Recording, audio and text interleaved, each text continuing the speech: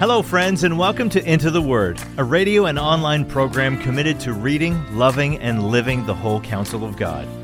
Lord willing, our intention is to go verse by verse and chapter by chapter through the entire Bible. Here to continue that journey is our Bible teacher at Into the Word, Pastor Paul Carter. Your word is a lamp unto my feet. If you have your Bible with you, I'd love for you to open it now to Psalm 42. It is interesting to note how both translation and tradition affect how we hear certain verses of the Bible. Psalm 42, verse 1, begins with these very well-known words.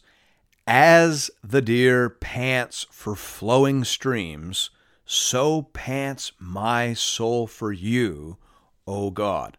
The old King James used to render that, as the hart panteth after the water brooks, so panteth my soul after thee, O God.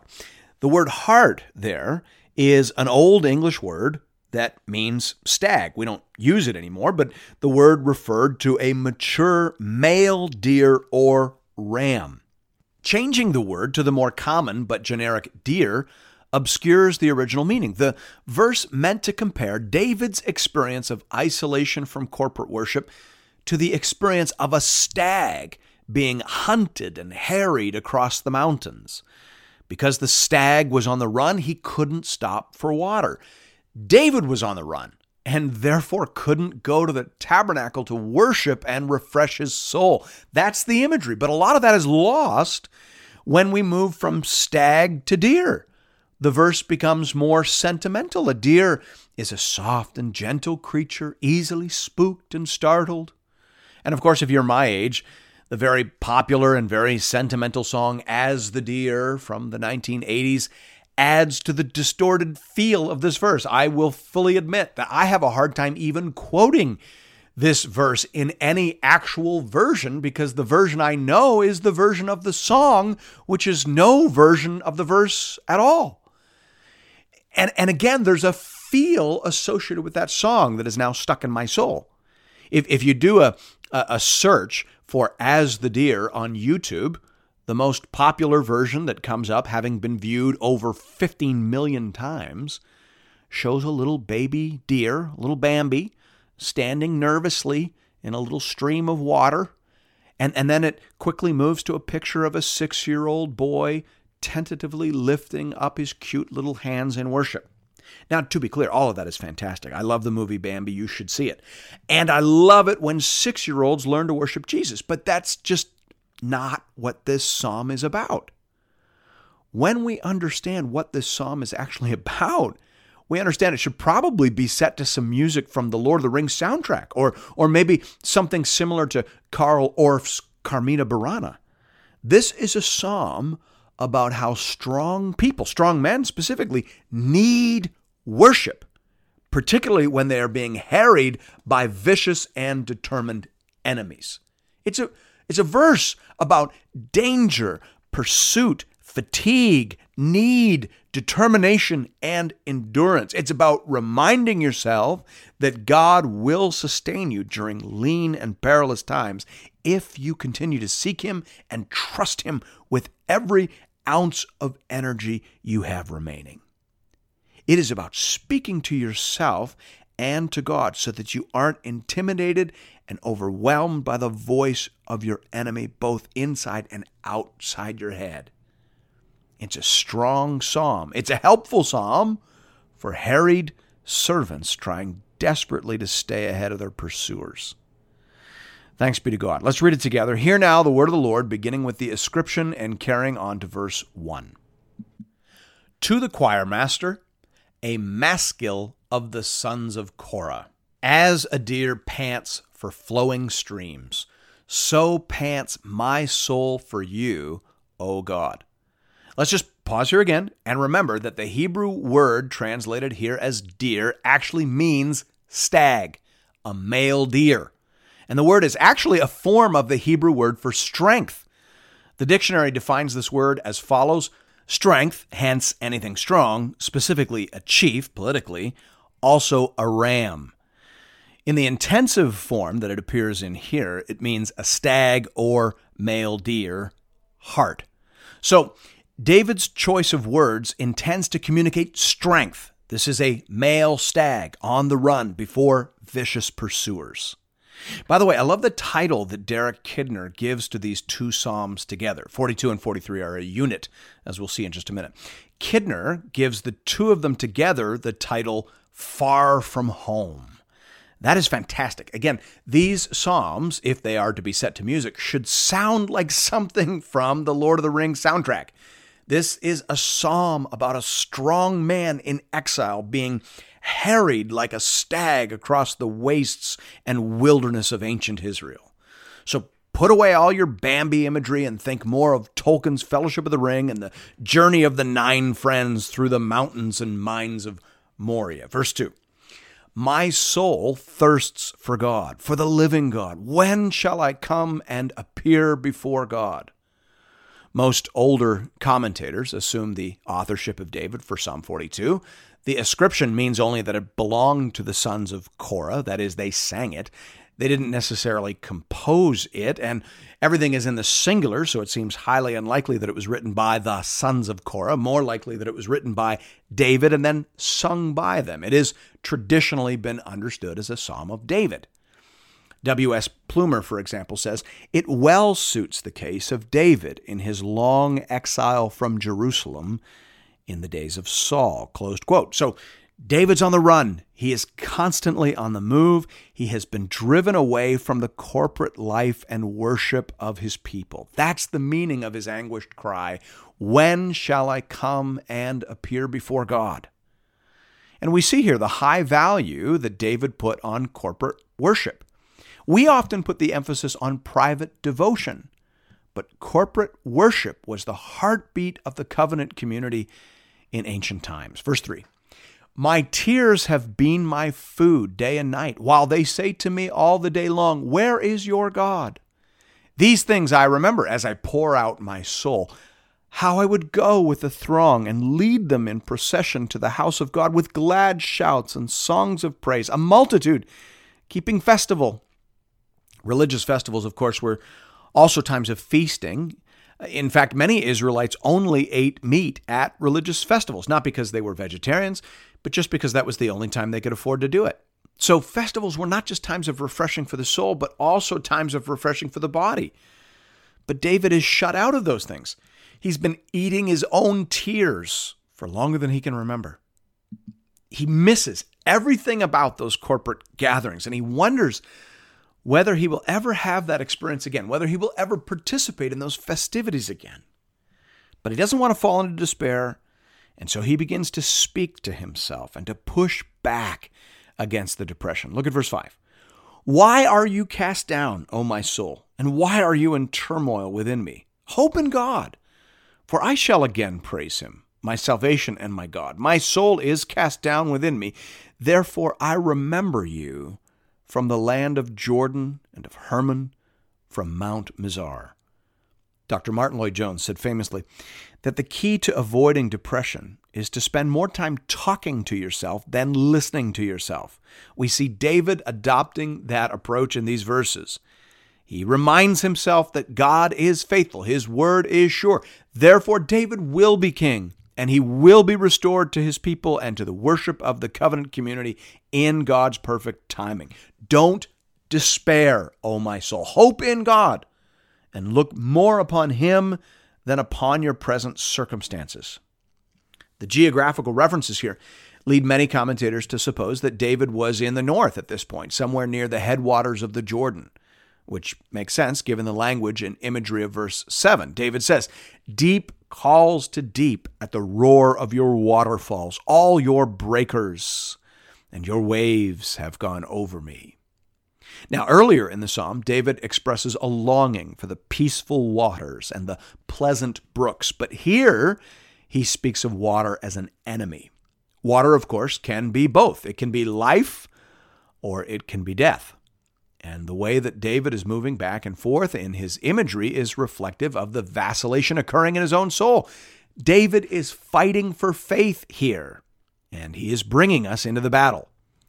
As for that marvelous phrase, deep calls to deep at the roar of your waterfalls, J. Alec Machir says here, The deep was, in pagan thought, considered an independent force, antagonistic to the ordered work of the Creator.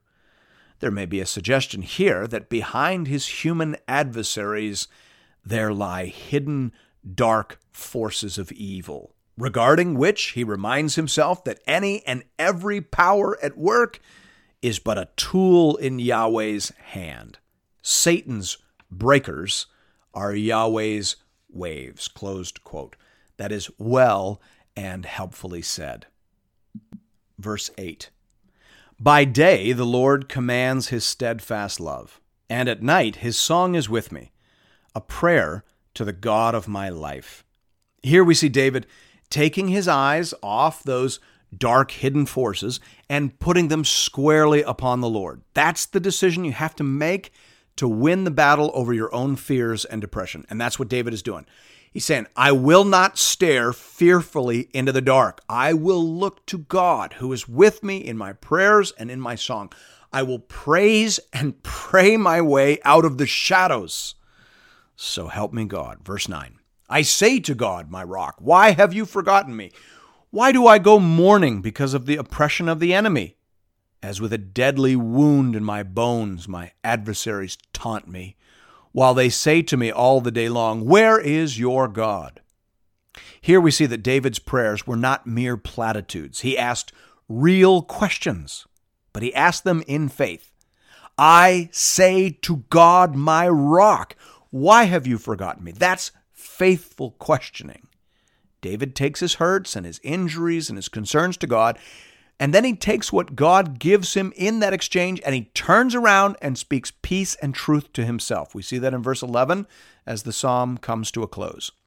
Why are you cast down, O my soul? And why are you in turmoil within me? Hope in God, for I shall again praise him, my salvation and my God.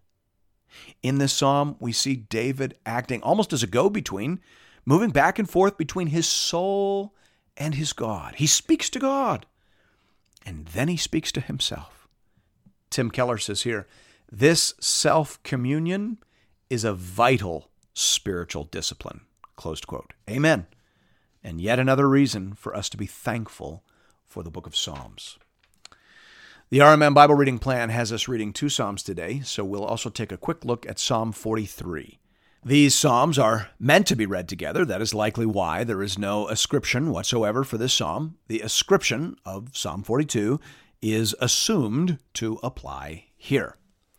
Once again, we can observe a certain pattern in this Psalm as David alternates between dark moods and affirmative praying. He is battling despair in these Psalms, and he is trying to drag himself out of fear and depression and back into the peace and gratitude of faith.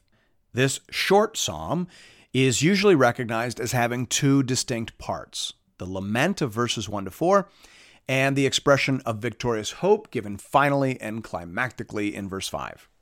Hear now the word of the Lord beginning at verse 1. Vindicate me, O God, and defend my cause against an ungodly people. From the deceitful and unjust man, deliver me. For you are the God in whom I take refuge. Why have you rejected me? Why do I go about mourning because of the oppression of the enemy? Every honest believer will likely wrestle at some point with the disappointment of discovering that being a friend of God does not necessarily exempt us from pain and suffering. There is a little prosperity gospel in all of us. We do tend to think that if I am right with God, then all should be well with me in the world.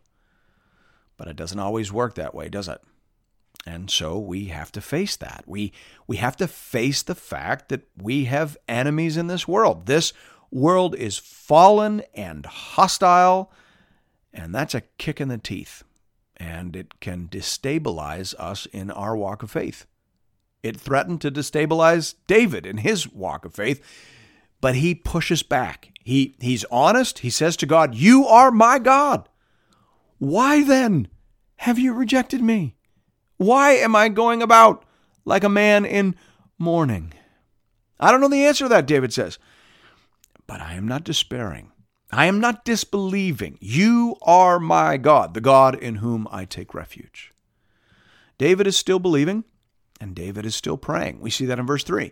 Send out your light and your truth. Let them lead me. Let them bring me to your holy hill and to your dwelling. Then I will go to the altar of God, to God my exceeding joy, and I will praise you with the lyre, O God, my God. Here it sounds almost like David is praying the benediction over himself. O God, bless me and keep me. Lift up the light of your countenance and shine upon me. I need to be blessed, Lord.